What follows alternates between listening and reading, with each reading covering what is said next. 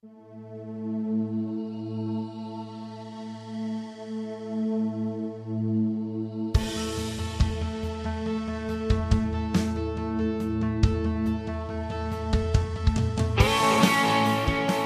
to the Westminster Effects Doxology Podcast, where we explore popular practices, songs, and ideas in the modern church world in the light of Sola Scriptura and Tota Scriptura. I'm Cody Fields, president of Westminster Effects. Go buy stuff for your guitar at westminstereffects.com. Make sure you join the discussion in the Westminster Effects Doxology Podcast Lounge on Facebook, and make sure you subscribe and comment, whether it's Facebook, Instagram, YouTube, Apple Podcasts. Make sure you leave a 5-star review, etc. We're not joined by one Lutheran John Ross this week, but we are joined by...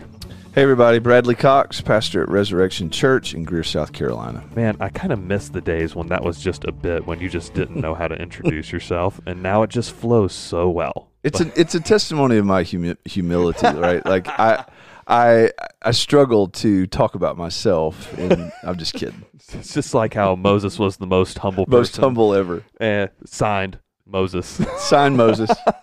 So we had a question a couple weeks ago that we put off. It was in the Inquisition, but basically go in on the monergism versus synergism thing. You could say something along the lines of Calvinism / Augustinianism versus everything else. However you want to put that, whether it's Molinism, Arminianism, Pelagianism, semi-Pelagianism, and the list goes on. Right. Revisionism, and all the other isms. So really, what does this discussion of monergistic salvation versus synergistic salvation boil down to? Well, in the simplest terms, regeneration, being born again, being saved, from a monergistic standpoint means that God is the sole decisive factor, right, in bringing that about. You might think about 1 Peter chapter 1 verse 3, blessed be the God and Father of our Lord Jesus Christ, who according to his great mercy he has caused us to be born again to a living hope. That screams monergism. Synergism would be, in its simplest terms, that there is more of a cooperative effort between the grace of God, the work of the Spirit of God in salvation, and human will in choosing or deciding or placing faith in God, and there's this synergistic work that happens that ultimately results in salvation. Yeah. So, I mean, kind of where it starts, at least logically in my mind, is how depraved are we, right? Is my will actually able to exercise itself in order to make some kind of decision for God? And I would say no. Right. Absolutely not. The mindset on the flesh cannot please God, and it's hostile to God. Yep. So the mind and the will have to be changed first. It's not free in the pagan sense of it, which is what has crept in. Yep. I think is treating people as radically neutral free agents, which Scripture doesn't leave room for. You are either for God or against him, right? And I think there are verses in the Bible that do laud the human will, or at least emphasize the human will and the element of choice. There's the Old Testament call, choose you this day whom you will serve. Right. And then you think about John 3:16. This gets brought up a lot. For God so loved the world, he gave his only Son, that whosoever would believe in him would have everlasting life, would not perish but have everlasting life. So there do seem to be verses in the Bible that talk about the human agency, right, and our will being involved. But there is so much in Scripture. You have to let Scripture interpret Scripture. For example, John chapter 1, I can't remember the verse numbers, but in John chapter 1, it says, to as many as received him, who believed on his name, to them he gave the right or the power to become the children of God. Mm-hmm. So if you just isolated that verse from the rest of the context, it would seem that, okay, salvation, becoming a child of God, those are synonymous things, is for those who believe and receive. Right. So what I need to do is believe. I need to make a choice to believe, and I need to make a choice to receive Jesus as my Lord and Savior, and then he will be that, and I will then be a child of God. But if you keep reading, to as many as received him who believed in his name, to them he gave the right to become the children of God, who were born not of the will of the flesh, nor of blood, but of God.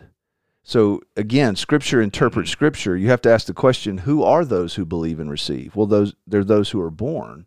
And they're born not because of their own will, and not born naturally of blood. They're born of God. There's a supernatural work that God does. And so you have to let Scripture inform how it is that we come to the place of, because I think our will is involved. Sure. Romans chapter 6, 17 and 18, I think. Thanks be to God that you who were once slaves to sin. Why do I sin? Because my will's bound to that. That you go back to what you said earlier about us being totally depraved. Mm-hmm. In our natural state, we are bound to sin because that's what we want. Right. We're slaves to it. But Paul says in Romans, thanks be to God, he took those who were slaves to sin, and they have become obedient from the heart and have become slaves to righteousness. So now my will is bound in salvation to righteousness as opposed to sin. So my will is involved, but God has to do something by his sovereign purpose and will, by sovereign grace, to bring me out of one slavery into another. Yep. And from the 1689, he renews their wills and desires, and by his almighty power turns them to good and effectually draws them to Jesus Christ. Yet he does this in such a way that they come completely freely, since they are made willing by his grace. Yes, made willing is the key. And there's a one-to-one correlation here. It's those who are made willing do come. Yes. It's not as in Arminian theology, which is like you cannot find this concept of prevenient grace in Scripture, where God is somehow, whether it's through quote unquote pouring out the Holy Spirit on all flesh, and all means all, don't you know, right? Or through the atonement, somehow gets everyone to a neutral position again, right, where they can answer yes or no. Right. You can't find that exegetically in Scripture. You really can't. And I've had so many conversations with people over the years who have tried to make that argument, and I've asked them, show me in the Bible where it says that, and they just simply can't do it. Yeah. If you think about it just at a purely philosophical standpoint, our will is not free. It never has been, and it never will be free. Right. Now, this whole concept of free will, I mean, Martin Luther wrote about it, Jonathan Edwards wrote about it. And wrote brilliantly about it, is we know, even from a philosophical standpoint, that our will is not free. We have a will, but it's only and always bound to what we want. We only do what we want. And so this is the way I always talk about it at Res, is that God has to fix our broken wanter. All have turned aside, all have gone their own way, no one does good, no one seeks after God. That's the state that we're born into because of original sin. Yep. The doctrine of original sin and total depravity run hand in hand. One gives rise to the other. So we are born into a state where our will is bound to everything but the worship of the living God. Right. From a pure heart, from a true heart, from a soft heart. And, in Ezekiel, God says, I'm going to take out the heart of stone that you're born with, parentheses, and put in a heart of flesh, or a soft heart that is now sensitive to God, longs for God, wants righteousness. Blessed are those who seek after righteousness, for they shall be filled, right? So, who hunger and thirst for righteousness, they shall be filled. And who are those that hunger and thirst for righteousness? It's only those that God has regenerated by his Spirit and brought from, this is Ephesians, from death to life. We were dead in our trespasses and sins. Why are we dead? What does that even mean? It means we're walking, talking corpses because our will is bound to sin and trespass against the will of God. But according to his mercy, he's made us alive together with Christ. Now we share in his life, and we long for his kind of life. And this is the reason that Paul calls the preaching of the gospel foolishness, or it's literally the Greek word where we get our word for moron. You're a moron for preaching the gospel to dead people, expecting them to become alive. Yeah. Because if you do the whole every head bowed and every eye closed thing, which obviously we're not just shredding everyone, we're not denigrating, we would disagree with that method. But there are millions of people who have been legitimately saved through that. So not saying that's heretical, but if you walk into a funeral home and go to the refrigerators and say, all right, now raise your hand if you want to be saved, none of them are going to raise their hand. No. That is what we're talking about unless a miracle happens, right? And that's a great analogy, is that, I think I even said this on Sunday, is that, when I began the teaching by saying, asking a question, are you church, Res Church, longing for the living God? Is your heart drawn to him? Well, if that's true, a miracle has happened for you. That's the miracle that we call salvation, which is salvation is not a choice humans make between death and life. It's a miracle that God brings about that brings people from death to life. Right. And I think that, in a lot of ways, the church needs to spend a lot of its time, I'm not saying all, but I would probably say the bulk of its time, the leadership of the church, educating and discipling believers on what has already happened to them. Right. Because they don't think well enough about it or deeply enough about it, and thus their joy is tempered because of it. So we had this brings up a question with a lot of people of, if it's God sovereignly bringing people from death to life, what about the people he leaves dead? And I don't remember the exact context. We had some kind of class or lecture or something here with your mentor, Brian Alkin. And the question was asked, man, that doesn't seem fair. And Brian's answer was, you don't want fair. No. Because fair is God sending you straight to hell right now. With no grace, no nothing. You get what you earn. And fairness is eternal damnation immediately. So the fact that we're even breathing right now is grace from God. Which really turns that question on its head about fairness, because whoever said God had to be fair, for one? But for two, if he was, that's bad news. Well, and I think John Piper says, the more you study Scripture, the more your capacity for mystery has to go up. And I think one of the mysteries of the Bible is, why is it that God has not made it known to us the basis upon which, at least in detail, the basis upon which he chooses those whom he'll save? Right.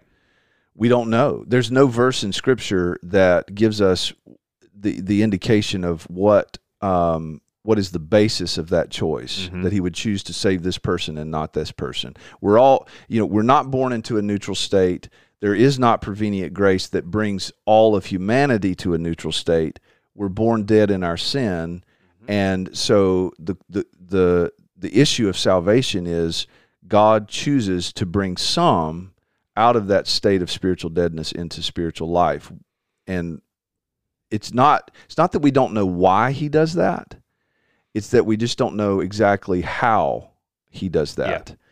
We know why, I think, and again, Edwards is helpful here when he talks about, and I'm putting this in my own words, the fact that judgment and wrath for some highlights and accentuates that aspect of his glory. Yes. His righteousness is put on display in his damnation of those who are in sin. Absolutely.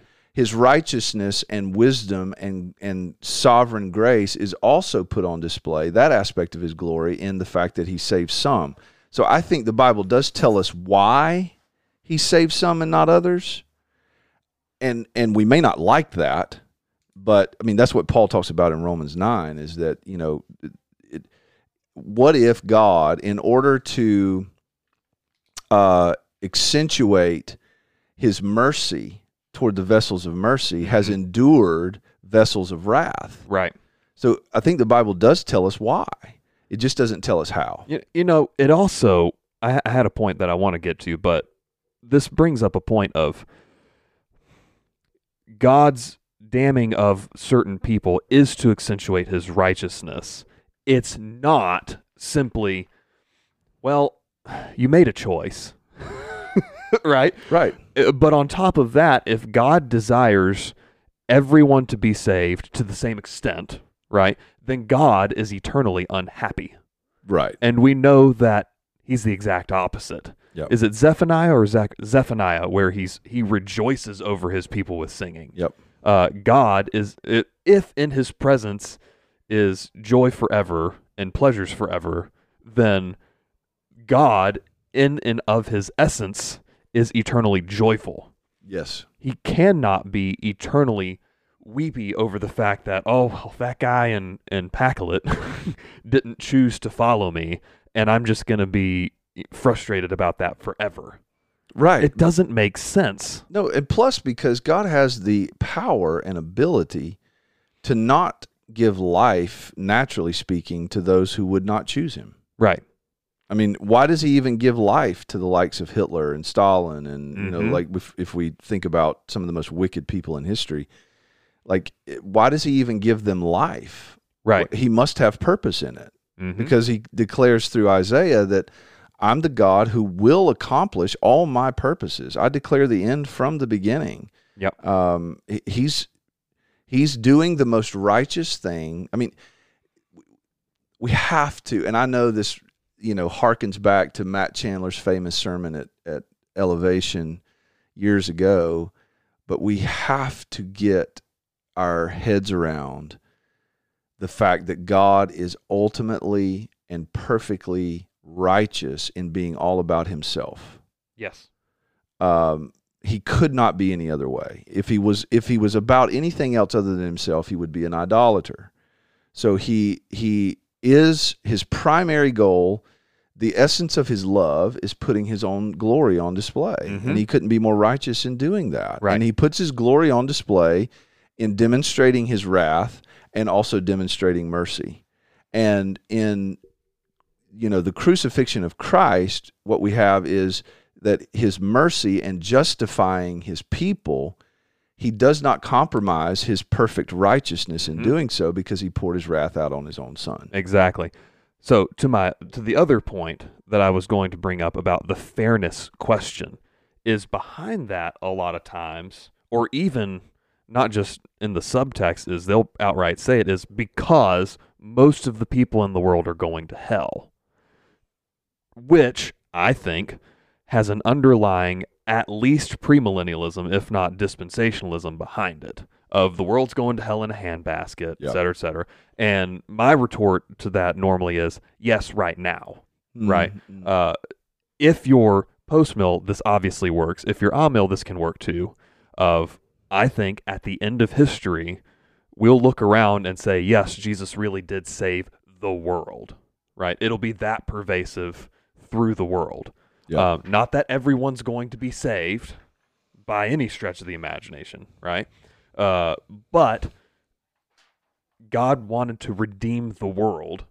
So what does that mean? I think it means he redeems the world. That it actually happens sovereignly through his grace. It's not through us taking the reins of the presidency and forcing Christianity on people or anything like that, but through the foolishness of preaching the gospel, Jesus actually saves the world. Yes, he does. And by world, you mean cosmos. Right. Yeah. Right. Everything that he's made. Right. Everything that he's made. And I think being post-mill, or did you see the Keith Foskey challenge to Doug Wilson of he Keith Foskey claims to be the king of amillennialism and says that we should start calling ourselves Fancy Amil instead. Yeah. I didn't see that, but I'll show you later. But if the gospel is going to pervade the world, then at some point, a generation, for the most part, might be saved. Yeah. So in the long run, I don't have any delusions of grandeur that's going to happen in 20 years or anything. I'm thinking thousands of years down the road, right? Yeah, probably. I mean, I think a lot of people misunderstand John 3:16. For God so loved the world, mm-hmm. and people read that and they think that that's referring to the human part of the world. Yeah.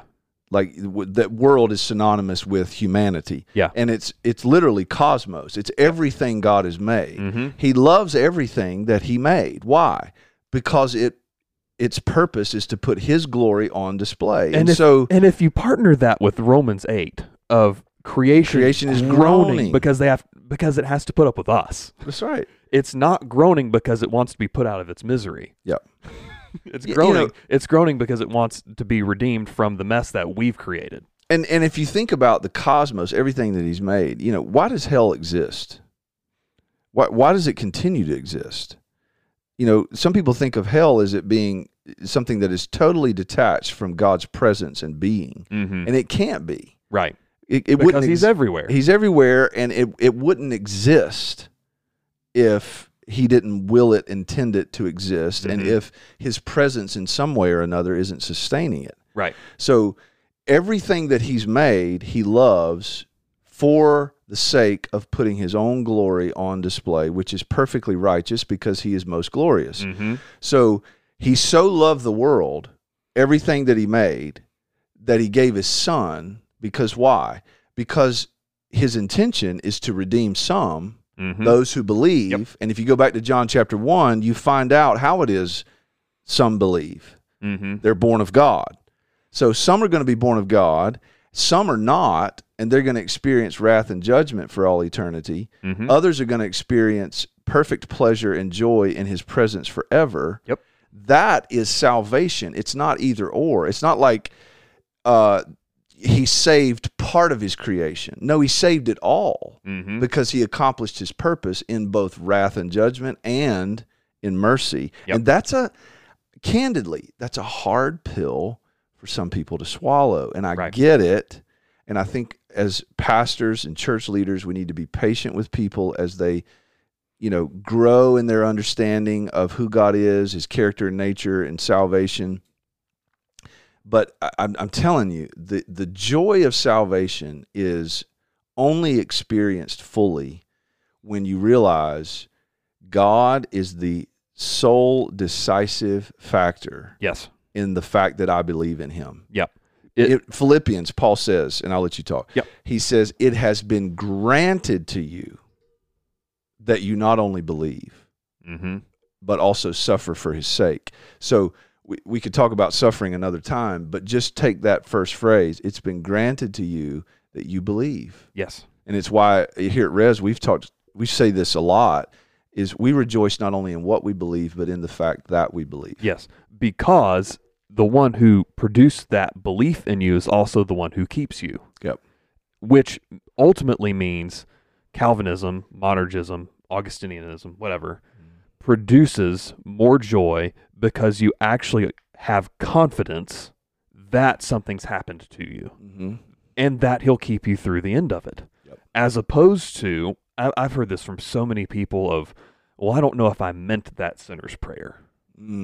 Or I don't think I feel it enough, or things like that, which, who does that put the focus on is yourself. Yeah. Which is the worst place possible to be focusing when you're pondering your own salvation. Totally. As opposed to the God who actually did all of the things for you and applied it to you and keeps you through it all. Yes.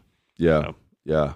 I long for people Candidly, I had a couple leave the church just a few months ago because they could not get their head around this. And I'm not naming names here, but candidly, they have a son who's an unbeliever. Yep. And these were their words. We cannot be in a church that claims that God predestines people to hell. And, honestly, I get that. I have a lot of compassion for somebody who has an unsaved loved one, and they're wrestling with this question: what if God has not chosen them? What if they're not elect? Sure.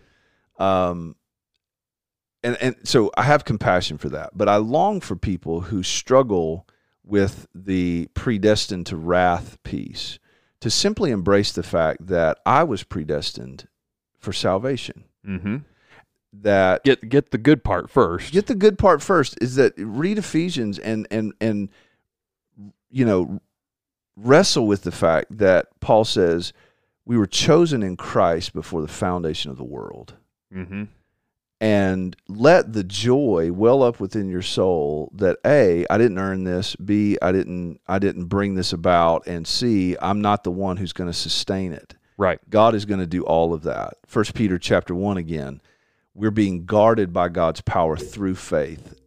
The gift of faith. Without faith, it's impossible to please God.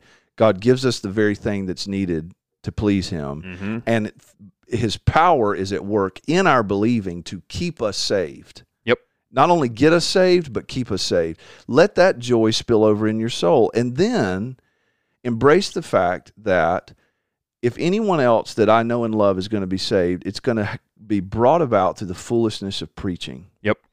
And preaching, don't think of what a pastor does on Sunday morning. Think of the inaugural proclamation of the good news of Jesus Christ. Just realize salvation is God's work to do, and I get to participate with him in it, in proclaiming the good news, and settle right there.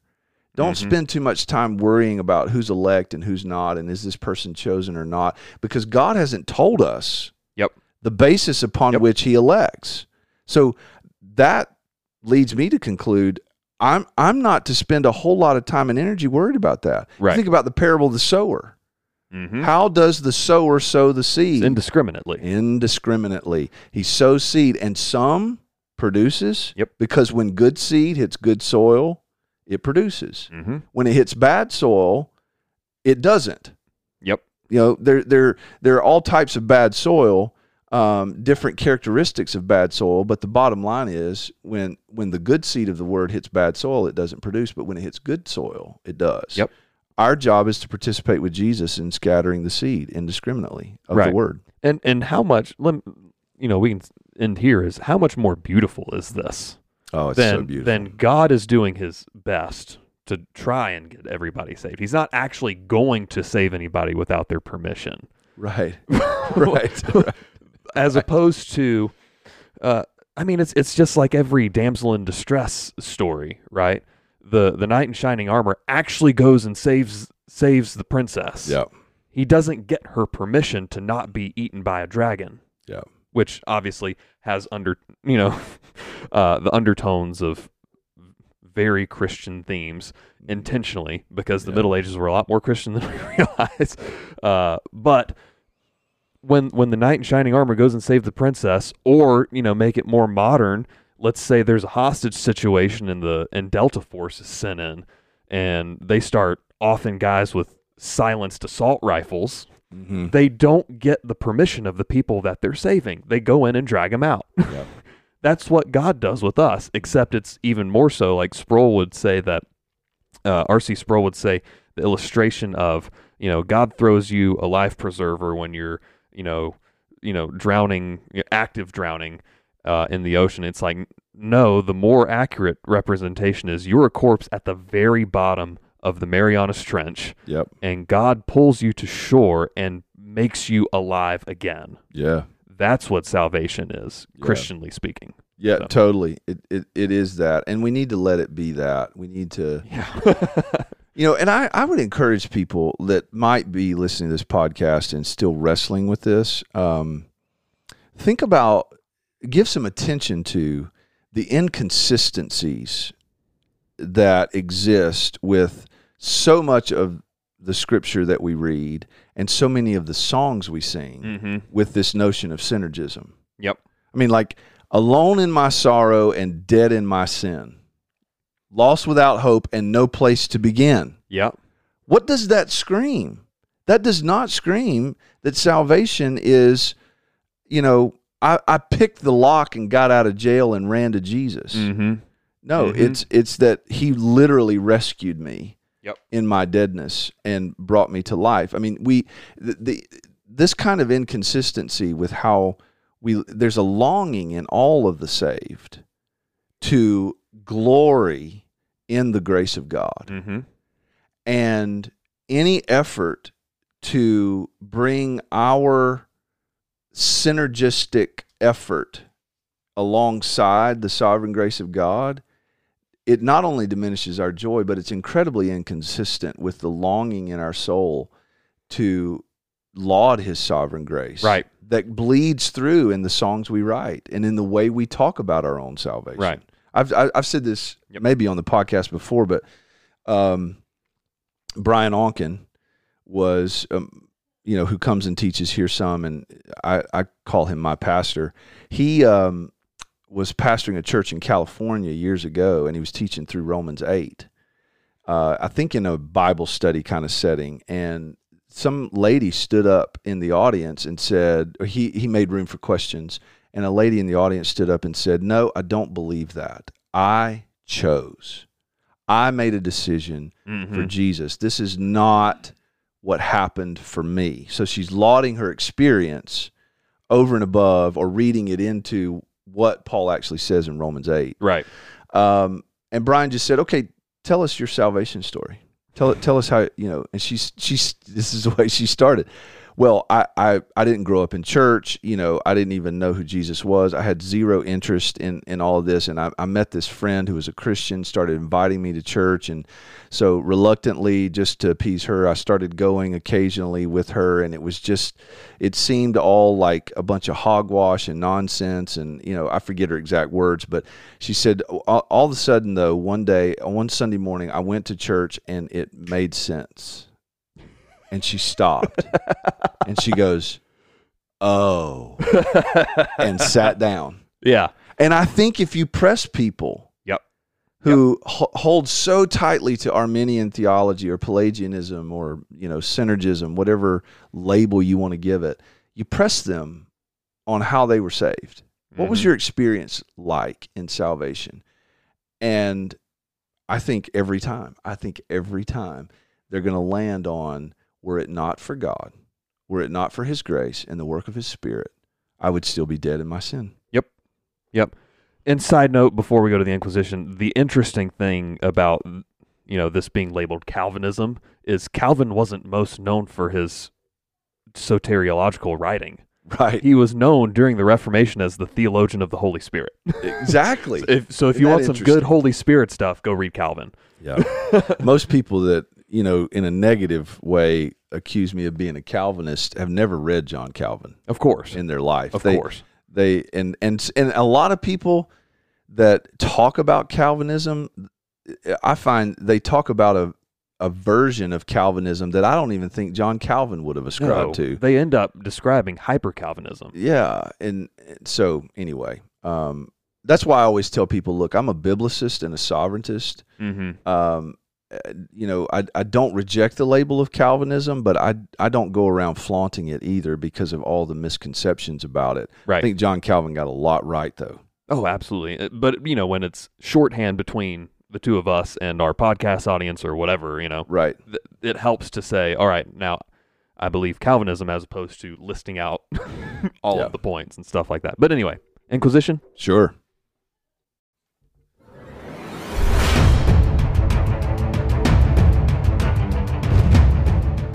This is the Inquisition, where we take your questions, answer them on the fly, and you submit those questions via a weekly post in the Westminster Effects Doxology Podcast Lounge.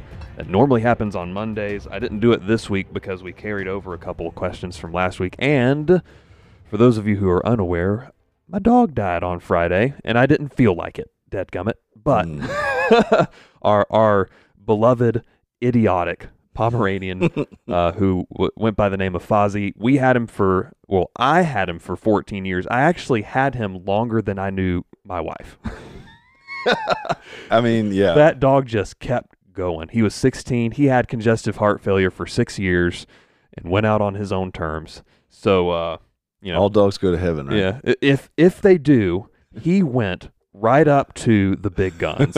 He went right up to Moses or Paul or Peter and said, "You're going to pet my belly right now." Yes, I love it. I love it. So, I don't know. Maybe they do. Maybe we'll see him in the resurrection. I don't know.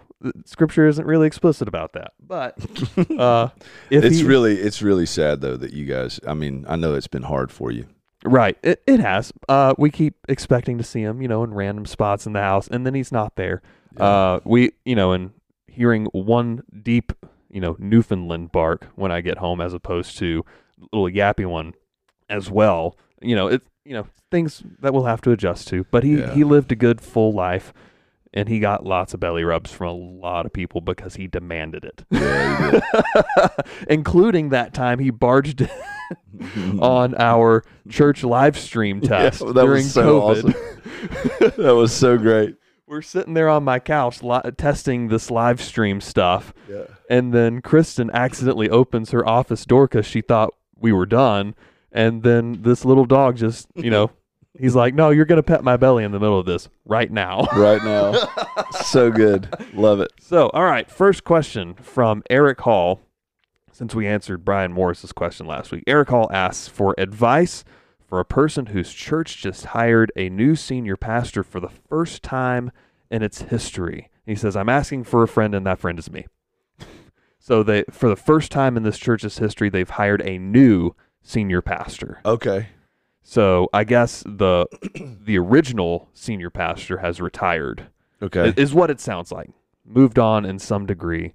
And what advice about what specifically? I guess on how to handle it. I think my advice would be make sure you got a plurality of elders first off. Yeah. And make sure that dude doesn't burn out, because the amount of energy even that you have, and I know you'll totally own this, is like, since we've really gone all in on the plurality of elders, you haven't had any, as far as I can tell, any shade of burning out. No, not even close. The energy has been significantly higher, and you feel more supported.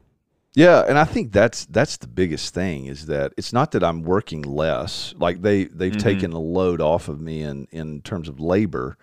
There's some things that, like if I get tired and I need a week off from teaching, they can certainly do that, and they do. Yeah. And there are times, I think I've heard of times where one of the elders, like going through a text like you do most Mondays, correct? Mm-hmm.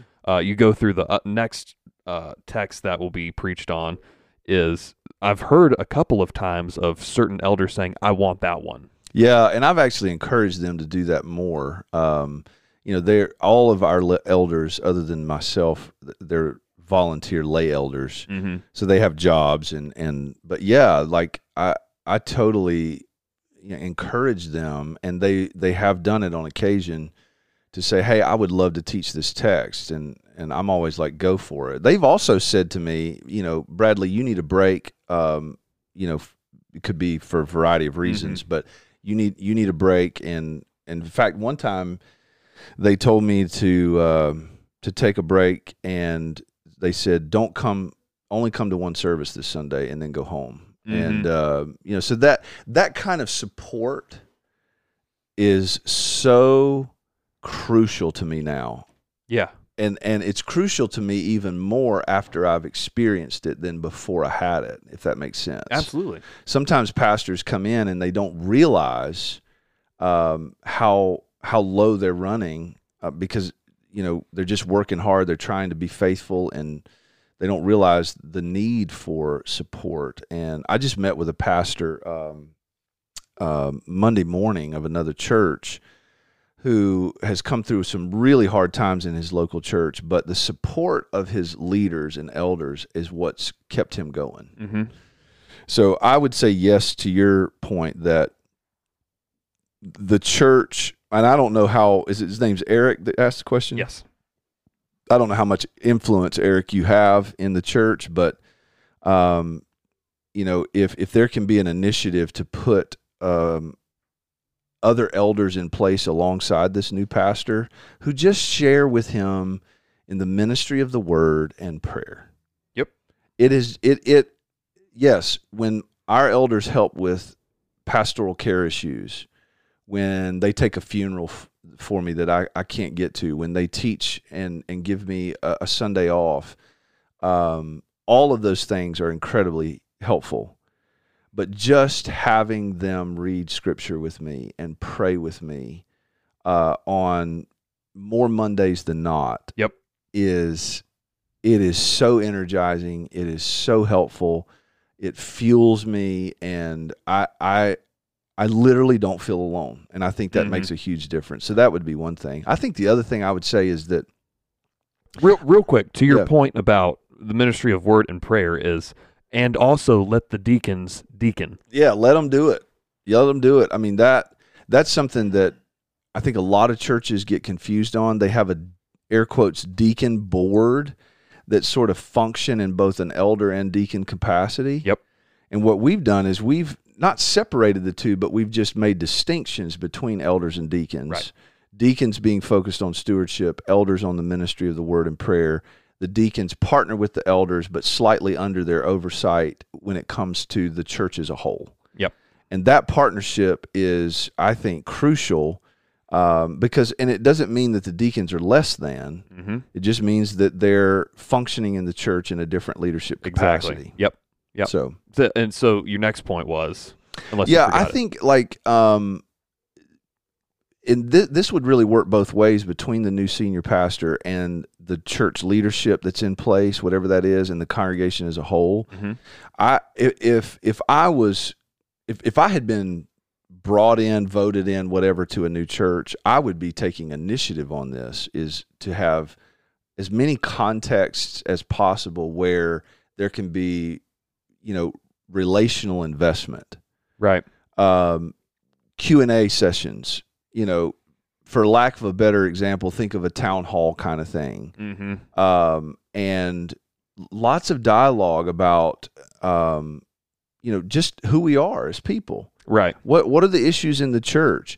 Where's this pastor coming from? What makes him tick? What is he passionate about? And what are we passionate about? Where do our passions align? Because the single driving force between a church being in joyful unity versus bitter division is that there's a shared value. Right.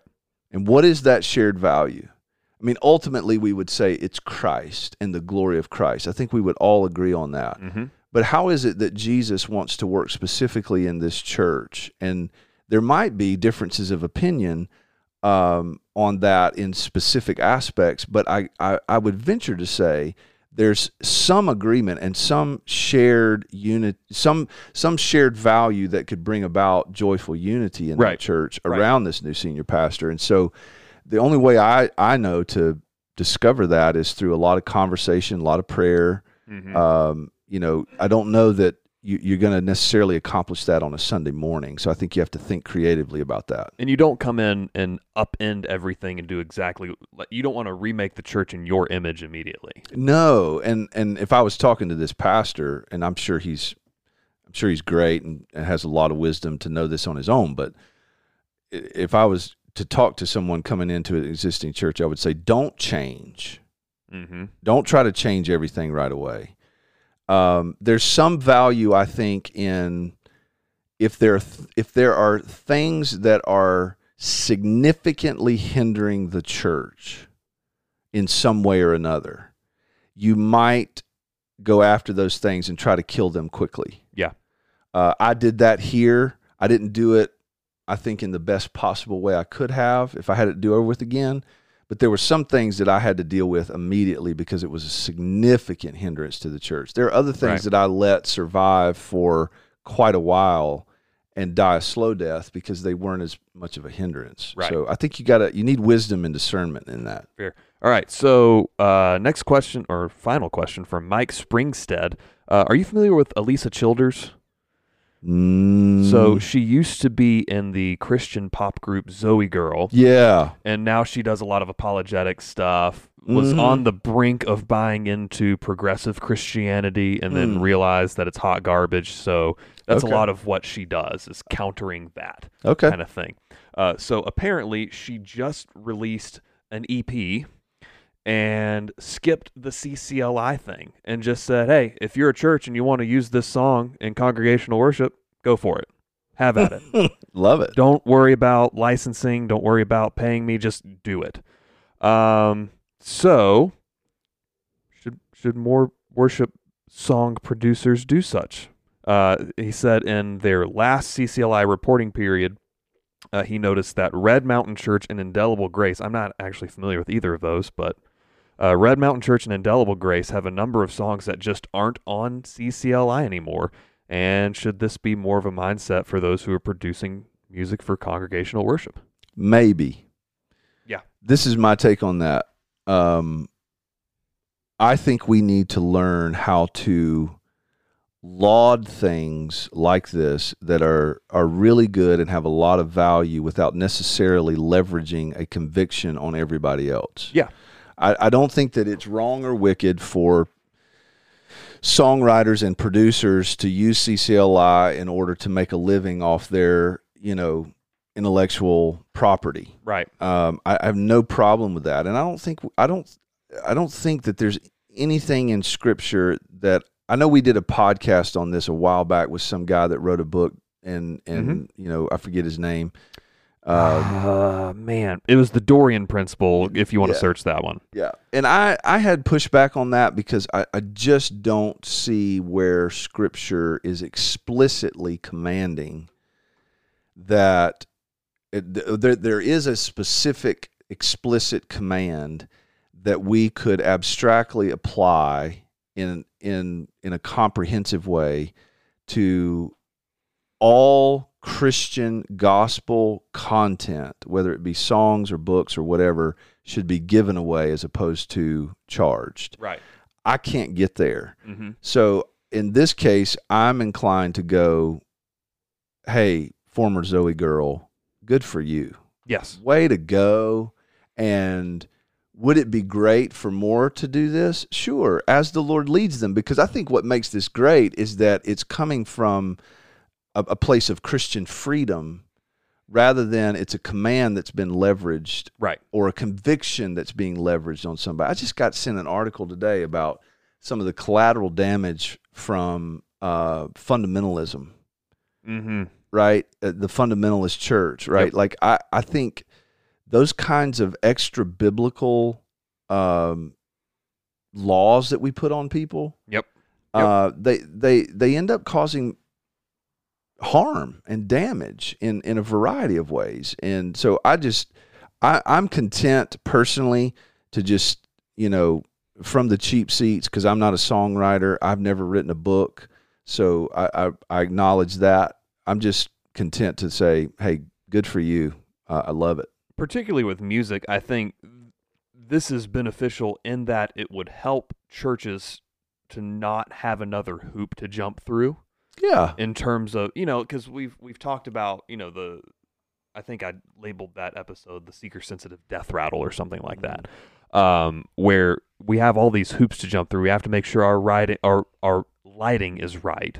We have to make sure all of these things are just perfect. And, oh, yeah, by the way, we have to keep track of how many times we play each song in church so we can make sure that guy gets paid. Yeah. Obviously, nothing wrong with making sure the guy gets paid. Yep. But how much more free would a church be if they didn't even have to worry about that? Just go sing the song, right? Well, and that's why I love it. It seems like this lady is just joyfully wanting to serve the local church, right? With the content that she's written, and I love that. I think that's great. It's interesting. Like the Apostle Paul, we just went through this in the Bible study a couple weeks ago in Thessalonians. Mm-hmm. Apostle Paul lauding the fact that when he came to Thessalonica, which he did this in several places, he did not take financial contributions from them. Right. He provided for his own needs through labor. And yet the same Apostle Paul would say, those who minister the gospel should make their living by the gospel. Right. Don't muzzle the ox. He quotes from the Old Testament. It's like, Paul, which is it? Yeah. You know, well, he is a guy who, I think, because he was trying to stay above reproach in the context that he was going into, for the sake of the people that he felt called to serve, he decided he's going to make tents, Mm-hmm. and therefore meet his physical needs and not take anything from those people. Mm-hmm. The only offering he took was for the suffering Christians in Jerusalem. So I think there's always going to be an element of both. Right. And I love the more that we can laud Christian freedom and generosity in these ways, the better. You know, I wonder if there's maybe budding a bit of a patronage model in the future. Again, where, you know, you have basically somebody with some money who pays an artist, hey, go write excellent music for the church. And then give it away. Here's a year's worth of salary or something like that, or at least cover the production costs, throw it on spot. I know that there's not good money in Spotify. I understand that. But, you know, maybe sell some merch and stuff like that. Go get creative around a musical project. I think maybe there's probably some room for that in the near future. I think that's a fantastic idea. That something that could, there could be publishing houses that are literally 501c3s taking donations. Oh yeah, so that they could then locate and identify people who can write and have something to say, and say, all right, we're going to pay you to write, and then we're going to give the content away. Right. And there is just this circle of generosity that's fueling all of it. Yeah, I like it. There's now you got my juices flowing. Dadgummit. but that's, I mean, I don't get paid for services rendered necessarily. Like you could argue that, like I do. In other words, I don't do what I do out of a sense of obligation that people give to this church. I get paid, from that giving, and therefore I need to be at their hospital bed, or I need to be, whatever. Especially based on the percentage of what they've given compared to your. Seriously. So I mean, it's people give to the church out of my. I believe that at least the majority of our people give out of joyful generosity, right? And as an act of worship to God. Mm-hmm. And then the church then pays me so that I can focus on serving the people without having to moonlight. Right. That's what I think the New Testament lauds when Paul's lauding, when he says, don't muzzle the ox. Don't make the pastor moonlight so he can devote himself fully to the ministry of the church. Yep. So I don't know. There probably is something to be explored there, because the more Christian content is driven, like there's so much money to be made. Mm-hmm. And we need to end it because I got to go. But like when you think about the Mars Hill podcast and some of the things, like the more money starts flowing through a church or through a pastor's hands, I listened to a podcast the other day where Piper was talking about giving away all of the royalties from his books because he just did not want to be tainted by that. Right. And I think that there's something to be said for that Christian content, especially in America, has the potential to generate enormous amounts of money. Mm-hmm. And so could we remove some of the potential temptations and pitfalls by adopting a patronage model like you're talking about, exploring that? And you probably end up with better quality music as well that's not just geared toward Becky, the soccer mom with 3 kids who just wants cotton candy so she can feel better about herself and the fact that her kid threw up all over her shirt this morning or whatever. Yeah. And you also avoid the... You're saying so you're not driven mainly by, let's write something that'll sell. Right. Rather, let's just Yeah. You're also less driven by, let me try and get as viral as possible right now on TikTok or Instagram or what have you. It takes all of the pressure off that and says, just make good music. And then the music will speak for itself. And then obviously trusting God as sovereign over the market. If he wants a song to blow up, he'll make it blow up. That's interesting because, like, I mean, I just have a friend that he's written a book, and it's going through all the steps of the publishing house that he's using, and it's like he's had some frustrations. Oh yeah. That are mainly related to, I think, the way the system typically works. Yep. Could you eliminate some of that with a charitable organization that's focused on publishing and employs writers and authors to just go write content? And there's not this sort of like royalty thing going on. It's just we're trying to produce content and give it away. Right. That's interesting. Yeah, I think we might be onto something. Somebody follow up with that. Let's discuss that this week in the Westminster Effect. Actually, we have a patent Podcast pending Lounge. on this, so don't. I'm just kidding. we expect a 20% cut out of any organization. No, we won't do that to you yet. Right. So, go love God, love your neighbor, go make some music, and give it away maybe if you feel like it. Yeah. See you next time.